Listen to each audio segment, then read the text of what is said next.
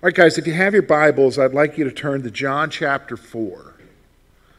John chapter 4, if you're using a Pew Bible, that's page 562. We're in the Gospel of John in the New Testament.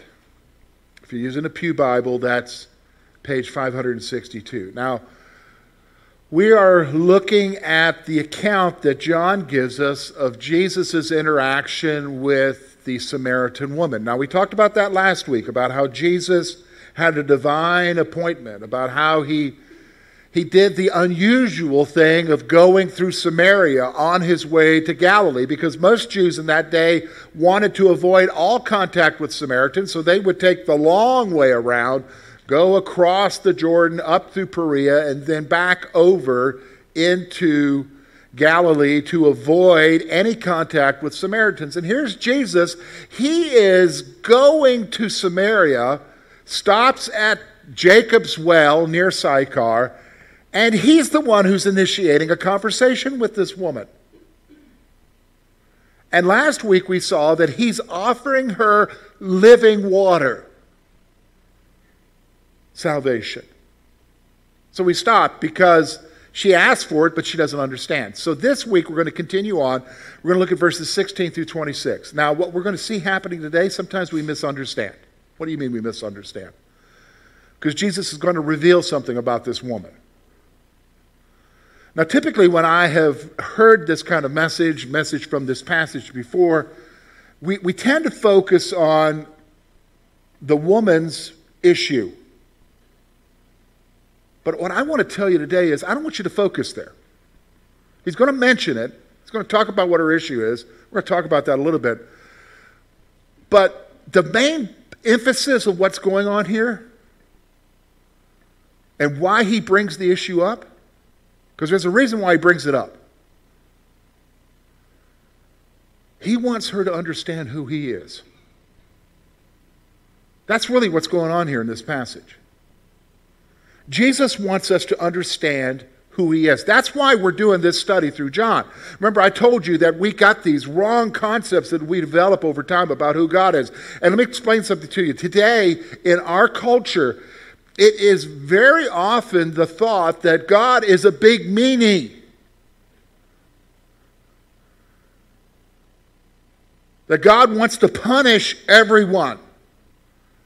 So much so that he as a big abusive dad, he punished his own son by killing him on the cross. You say, really? Yes, you would be surprised by that attitude that is out there right now. It is becoming prevalent. And that's because, in some ways, that's what we portray today in the church. Hopefully that's not what we're doing in our church, but there are churches that are portraying that. Because what we focus on is we tend to focus on people's sin.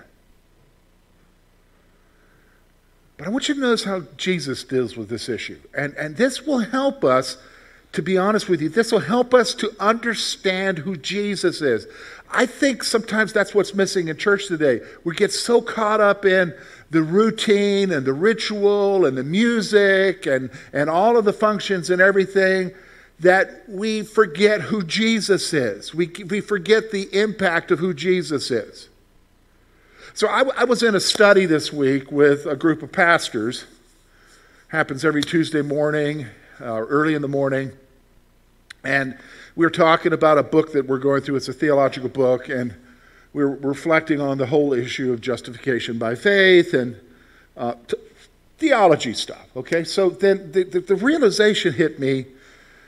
You know, when I came to Jesus in April of 1985, somebody invited me to a Bible study at the Student Union building at the University of South Carolina. After I got off work, I had a job working for a cardiologist at the School of Medicine, cleaning up dog experiments with heart stuff. So it's like, okay. That's another story. Okay. Not for this morning. So I got done with that, went back, got me something to eat, went back to the student unit building because it was in the evening. All Christian studies seem to be in the evening, and I went to this study. I heard about Jesus. I saw the other students there giving testimony about Jesus, and I am interested. So I wanted to know more. So there was, quote, a missionary. What does that mean? A missionary with this group to the campus. He's telling me, go home, read the Gospel of John. I go, and I said, okay. So I commuted, so I still lived at home, got home. Do we have a Bible here? Knocked on the door. My dad, when he retired, he would retire to his room and watch TV from his room. So I'm knocking on the door. What do you want? Hey, Daddy. I called him Daddy. Okay. Daddy, do we have a Bible? Yeah, try this cabinet. And there it was. So I found the Bible. And that evening, I read the entire Gospel of John that evening. And here's what happened.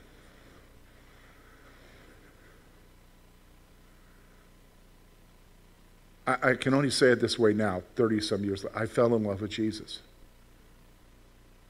I wouldn't have described it that way then, but that's what happened. And I found myself committing my life to Christ. That I will follow you wherever. Now, listen, folks. I was messed up, involved in things I shouldn't have been involved in. But Jesus wasn't pointing those things. He was pointing out who he was. And that was what I needed at that moment, was who he was. And I followed him. Now, when I came to him, then all the other stuff would start to be revealed. You know what I'm saying? That you got to give up the smoking, and you got to give up the partying, and you got to give up the language. And you know what? I was ready to do that. I was ready to do that because I met Jesus.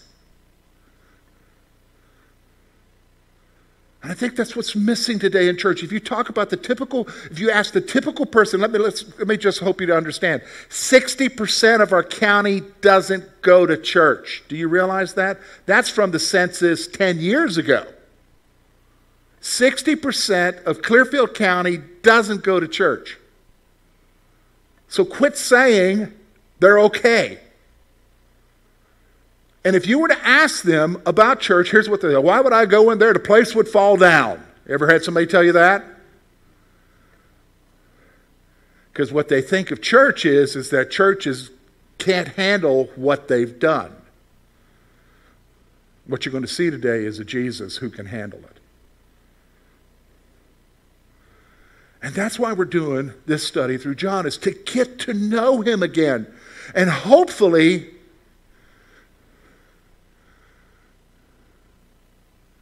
rekindle, and for some, maybe even spark a love for Jesus. Do you understand what I'm saying? So let's look at the passage together. We're going to start off at verse 16. It'll be up on the screen for those of you who want to watch it on the screen. Here's what John records. Jesus said to her, "Go call your husband and come here." The woman answered and said, "I have no husband." Jesus said to her, You have well said, I have no husband. For you've had 5 husbands, and the one whom you now have is not your husband. In that you spoke truly." The woman said to him, "Sir, I perceive that you are a prophet. Our fathers worship on this mountain, and you Jews say that in Jerusalem is the place where one ought to worship." Jesus said to her, "Woman, believe me that the hour is coming when you will neither on this mountain or in Jerusalem worship the Father. You worship what you do not know. We know what we worship, for salvation is of the Jews. But the hour is coming, and now is, when true worshipers will worship the Father in spirit and truth, for the Father is seeking such to worship him. God is a spirit, and those who worship him must worship him in spirit and truth." The woman said to him, "I know that Messiah is coming, who is called Christ. When he comes, he will tell us all things." Jesus said to her, "I who speak to you am he."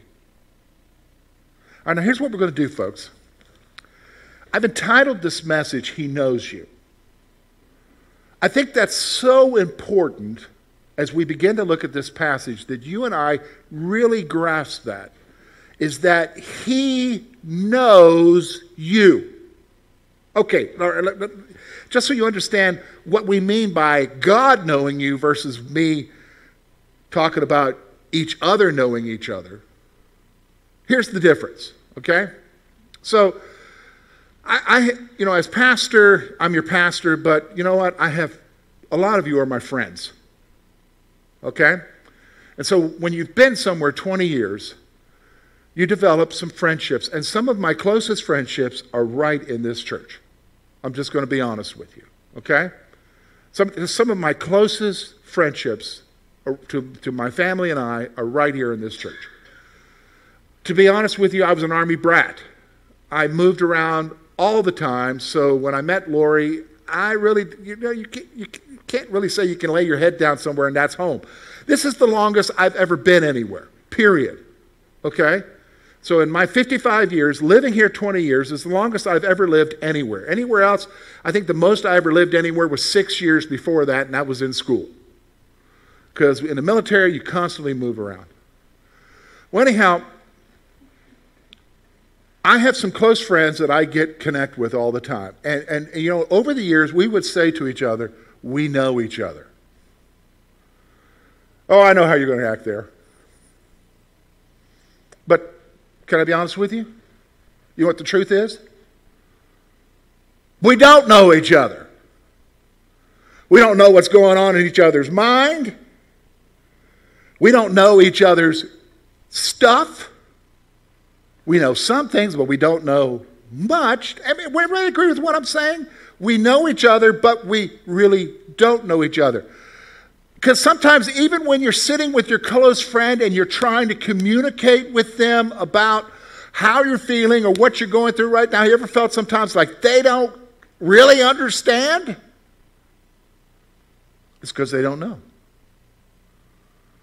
Now that's human beings. There's a limit to our knowledge of each other. Everybody would agree with that, right?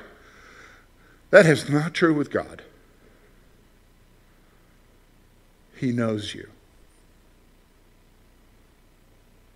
He tells Jeremiah, "Before I formed you in the womb, I knew you." He knows you intimately. He knows everything about you. He knows, are you ready for this? He knows your sins. Now, why is this important? Because this is what he's trying to tell this woman.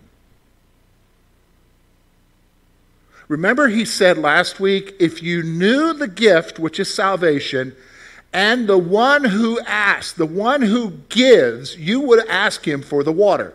So he's at this point now. He's explained to them that I have living water to give you. Now he's trying to get her to understand who's offering. Who's the giver?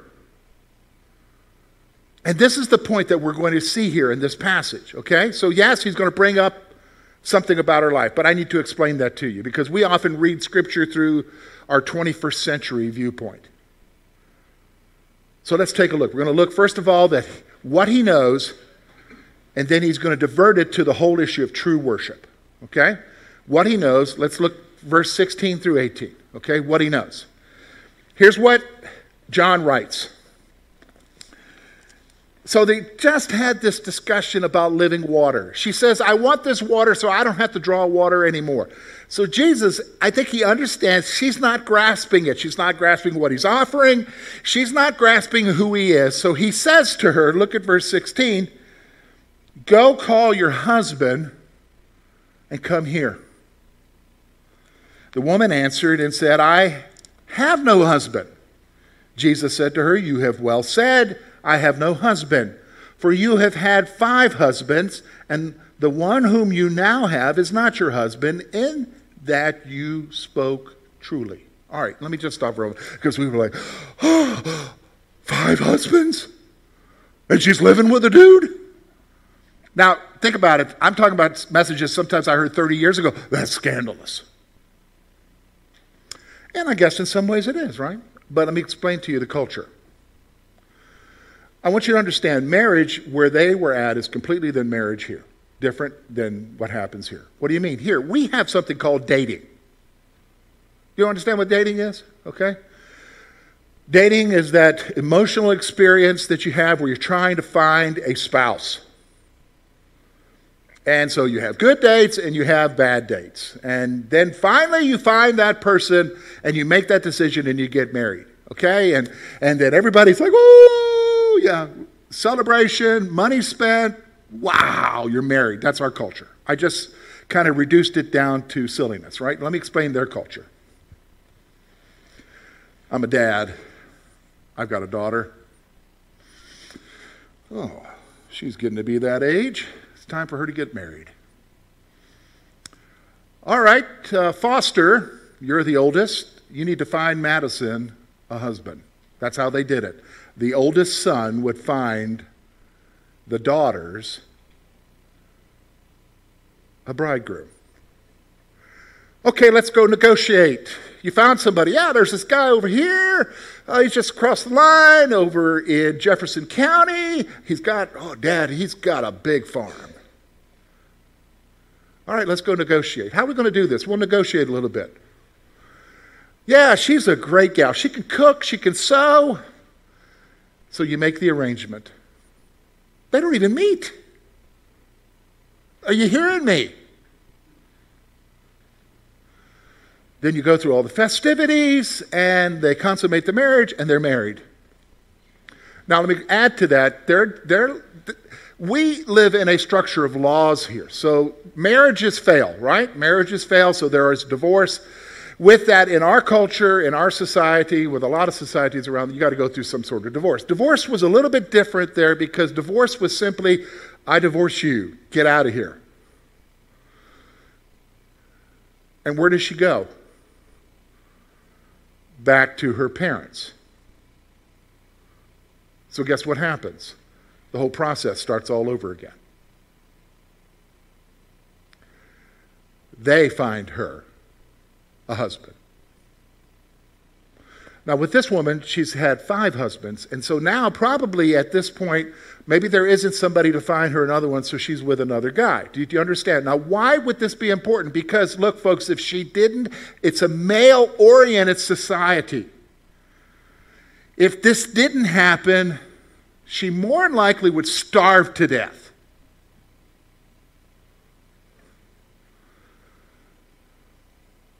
So Jesus says, go call your husband. And she says, I don't have a husband. And listen, look at how he responds. You have well said.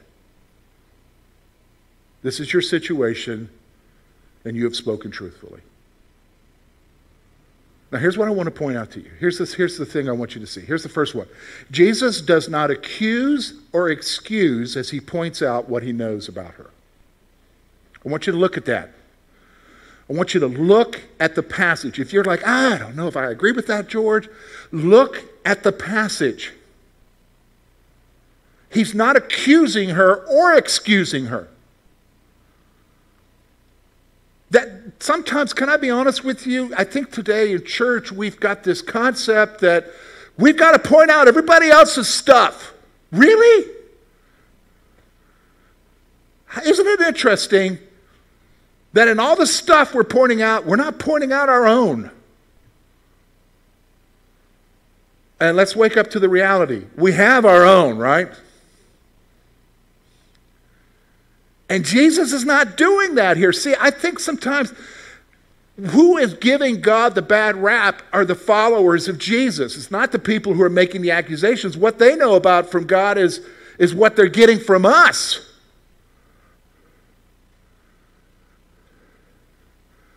But Jesus isn't accusing or excusing what's going on with her.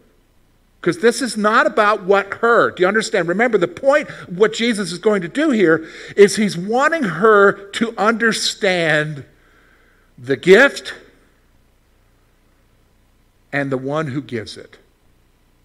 He's wanting to understand about who she is. Do you understand what I'm saying? This is what's going on here. All right, so the second thing I want you to see is Jesus is showing her that he knows everything about her. Jesus is showing her that he knows everything about her. All right, I want you to think for a moment. All right, remember, Jews avoided Samaria. They go around Samaria. They avoid contact. Here's this woman. She's doing her daily thing, going and getting water. Water either for the animals that she's tending to or water for the home to be able to cook and so forth. She probably made that trip several times a day.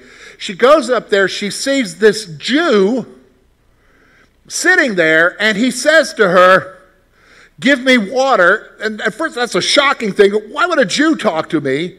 And then as she's interacting, this Jew now knows everything about her. That would be like, okay, so today, after we're done with our service, some of y'all are going to head to a restaurant in town. You're going to sit there, and somebody came off of 80, maybe from California, heading to New York, and he walks over and says, "Hi, how's that thing you're going through today?" And you never met him. You saw the California tags on his plate when he drove into the parking lot, and you're like, "How did you know that?"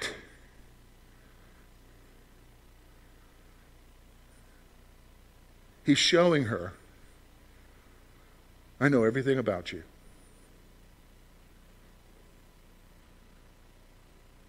I know everything." Man, we got to wake up to that reality, folks. God knows everything about you. Listen, I want you to hear me.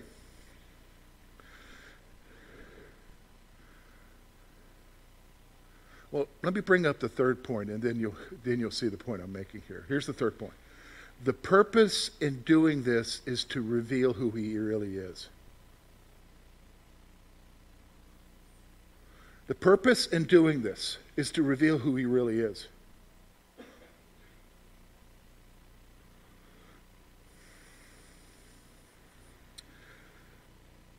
You and I need to understand that when we talk about Jesus and the fact that he knows us intimately, we sometimes, can I be honest with you? I get this way. We sometimes get to a place where we think that he doesn't know certain things about us. And what he doesn't know about us is the stuff that isn't right about us. But he knows it. So can I set you free? He's not engaged in the world stuff and then turns around and looks and sees, "Oh, well, there's George. Are you kidding me? He did that?"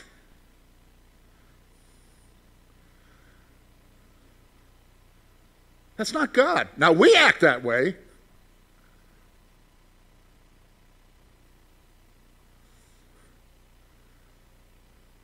But he knows me. And the wonderful thing about Jesus is that he still loves us. Do you understand what I'm saying? He still cares for us. He still reaches out. He is not shocked by your sin.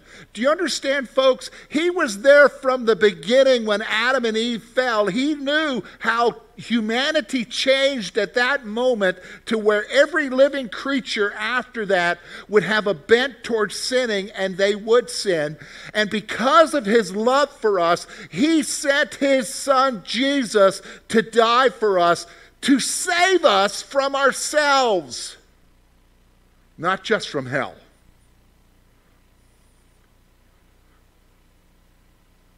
And so when he reveals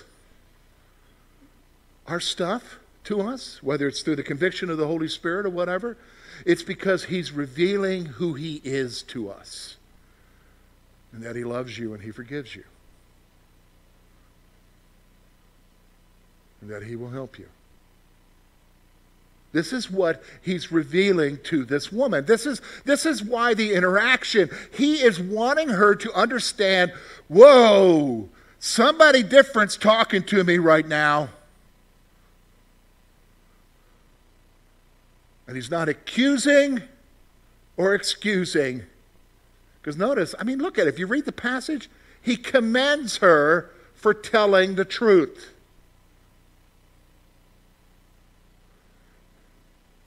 That's who our Jesus is. So then, of course, now some scholars through the years, and I've heard some preachers say, well, she had to divert the discussion. No, she didn't have to divert the discussion because Jesus isn't there to talk about her stuff. Jesus is there to talk about what? Worshiping him, salvation. So what does she do? She says, sir, I perceive you are a prophet. Now let me explain something to you. In the Old Testament, you will see prophet and seer both used synonymously. Why? She's figuring out this guy's somebody special here. So he's either a seer because he knows everything or a prophet. I perceive you are a prophet. So then what does she do? She asks a question.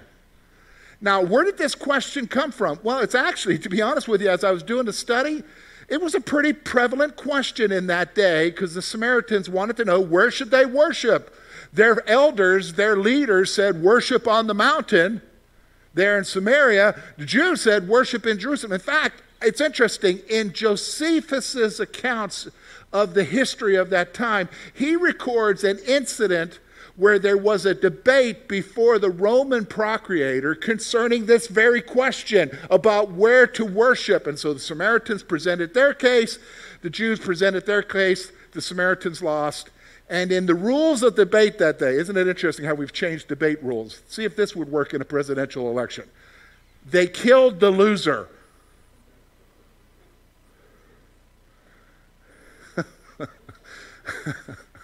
We wouldn't have any more debates in our society, would we? You know? So she asks a question because she's really interested. Where do we worship? So Jesus then launches into the discussion about true worship. And that's where we're going to spend the rest of our time. So listen to me. Here's the first one. Look with me at verse 19 to 20. The woman said, sir, I perceive you are a prophet. Our fathers worship on this mountain, and you, Jews, say in Jerusalem is the place where one ought to worship.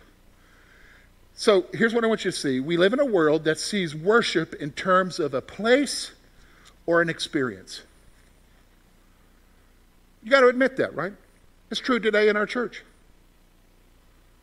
We see worship as a place. So for a lot of people, and maybe it's some of you, you think of worship as, I come to Curwensville Christian Church. And when you talk to somebody else about worship, they'll say to you typically, you need to come to my church, isn't that my church, and experience the worship. What that means is come to my church, listen to the music. That's the way we are as humans.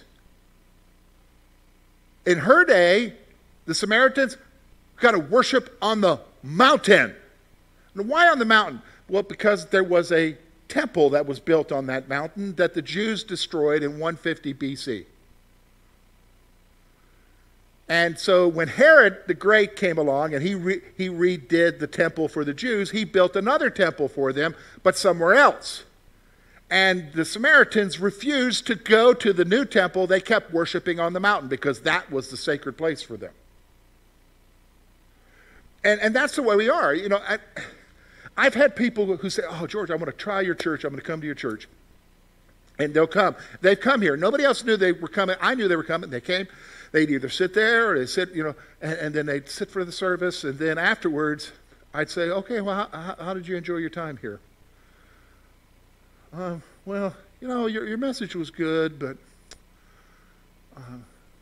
it just wasn't the same. What were they thinking of? Well, with one person, she was remembering when she was 14 years old at a little church somewhere here in a county and what the worship was like there and what she felt as a 14-year-old. And so that's what she was hoping when she came back. She would have that same experience. She's not going to find it. Not going to find it. Do you understand? Because every Sunday is different, right? Okay? That's where we're at today. And so that's where they were at in that day. So the first thing I want you to see when we talk about true worship is we live in a world that sees worship in terms of a place or an experience. But here's what I want you to see. Jesus is going to point out something to her, okay? And this is true for us as well. Look with me at verse 21. He said, "Woman, believe," excuse me. Verse 21. "Woman, believe me, the hour is coming when you will neither on this mountain nor in Jerusalem worship the Father. You worship what you do not know. We know what we worship, for salvation is of the Jews." Now here's what he wants you to see. Jesus points out that the woman only has a partial understanding of worship. She's only got a partial understanding. Now why a partial understanding? Again, I kind of referred to this last week. The Samaritans only believed the first 5 books of what we would call the Old Testament. It's called the Pentateuch. That would be Genesis, Exodus, Leviticus, Numbers, and Deuteronomy. And so their understanding of worship only came from those first 5 books. For the Jew, they had the Pentateuch, but they also had the writings and the prophets. So they had a whole lot more that gave them a more full-orbed understanding of who God is and what God expects. The Samaritans didn't have that. So Jesus is saying, you only have a partial understanding. You worship what you do not know. It sounds like a really rude thing to say, but it's basically saying to her, you don't really understand what you're worshiping. But the Jews do. For salvation is of the Jews. Why? Because the promise of the Messiah, the promise of what was to be given in inheritance, the Abrahamic covenant, the Mosaic covenant, was all to be given to who? The Jews. So he goes on then and he says this, verse 23 and 24. This is what you and I need to understand. Look at what it says here. But the hour is coming. All right, remember, he talked about the hour. The hour is in reference to his what? His crucifixion, his burial, his resurrection. Okay? The hour is coming. And now is. That time is here, Jesus is saying, when true worshipers will worship the Father in spirit and truth. For the Father is seeking such to worship him.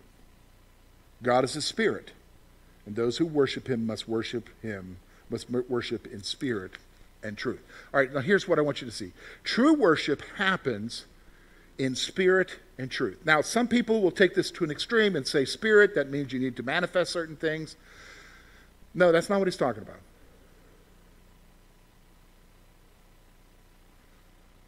God is a spirit. God is not the building. Do you understand? When you come to this building, for some of you, this is a momentous place because you have history here, you have memories, but this isn't God. Do you understand?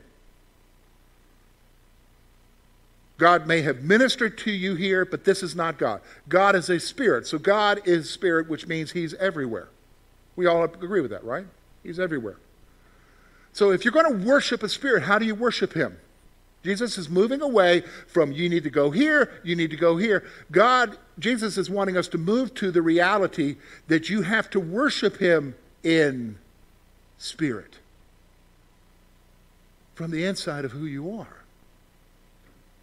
And then the issue is you have to worship him in truth. Now he just told the woman, you don't understand. You have a partial understanding. So he's wanting her to direct to the reality of what the truth is that when you understand the truth, then you truly worship. Did you understand what I'm saying? Then you truly worship. So when you worship the Father, true worship happens in your spirit and in truth. Let's go on. Here's the next thing he points out. God the Father is seeking those who will truly worship him. Do you want to know what God wants from your life? For some of you, this is going to be a freeing thing. Here's what God wants from you. You think that what God wants for you is for you to deal with that problem and take care of this issue and act this way and do all. I mean, we think that way, isn't it? We think that God's expectation for me today is to get control. Where did you get that? He already just revealed he knows everything about you, so he knows what you can deal with and what you can't deal with. Do you understand? What is he seeking? Somebody who will truly worship him. He's seeking somebody who will love him. Did you understand?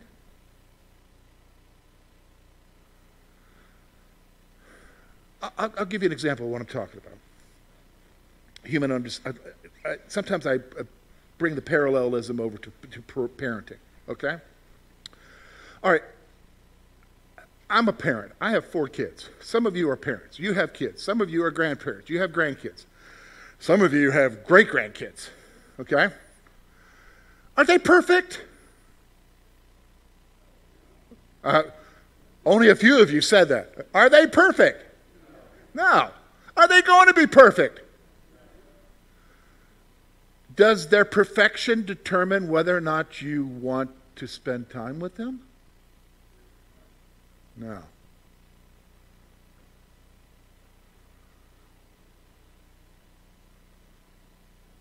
Yes, you're not happy with their imperfections. But what you're seeking is someone who'll come and sit with you because you love them and they love you, right? Folks, that is the Lord. He knows you.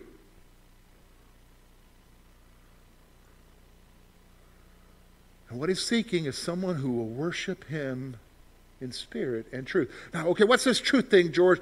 Is that where the dealing with the stuff in my life? No, you got to understand what he means by truth here, because he's going to reveal it. Actually, the woman's going to reveal it. She understands.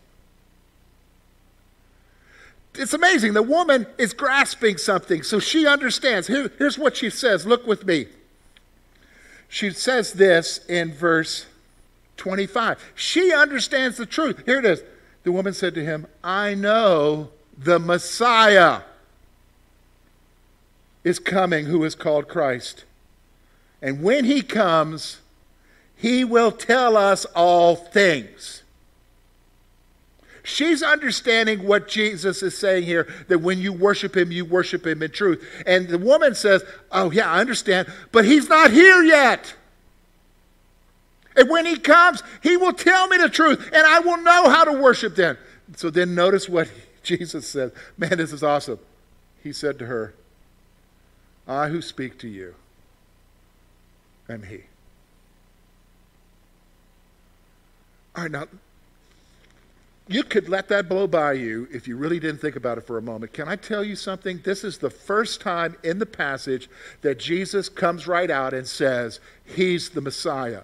But here's what I want you to see. It'll blow your mind. Who he said it to.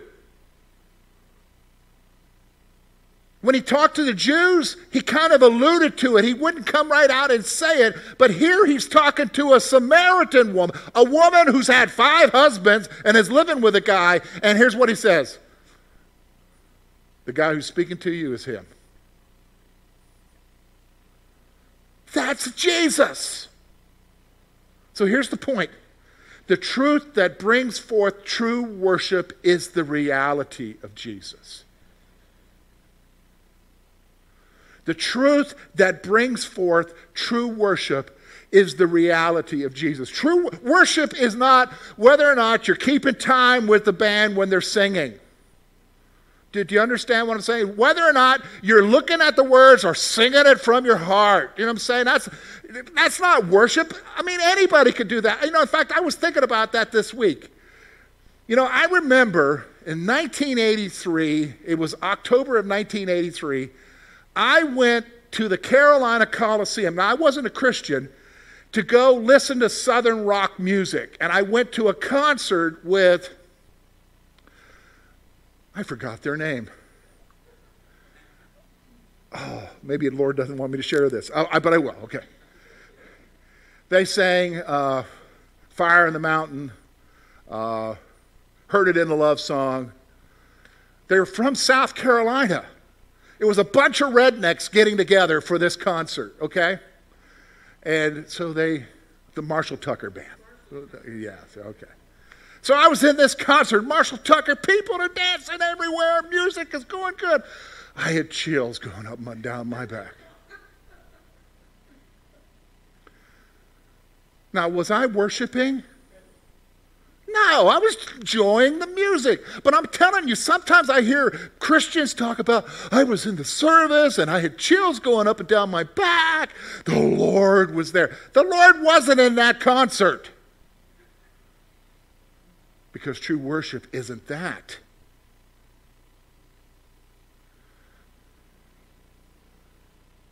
True worship is Jesus and responding to who Jesus is. Do you understand? Responding to the one who knows you, and remember this, who loves you. Now do you understand why he had to interact with this woman?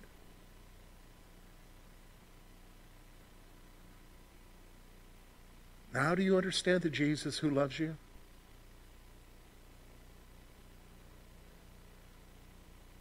So when you respond to that, that's worship. Let me pray for you.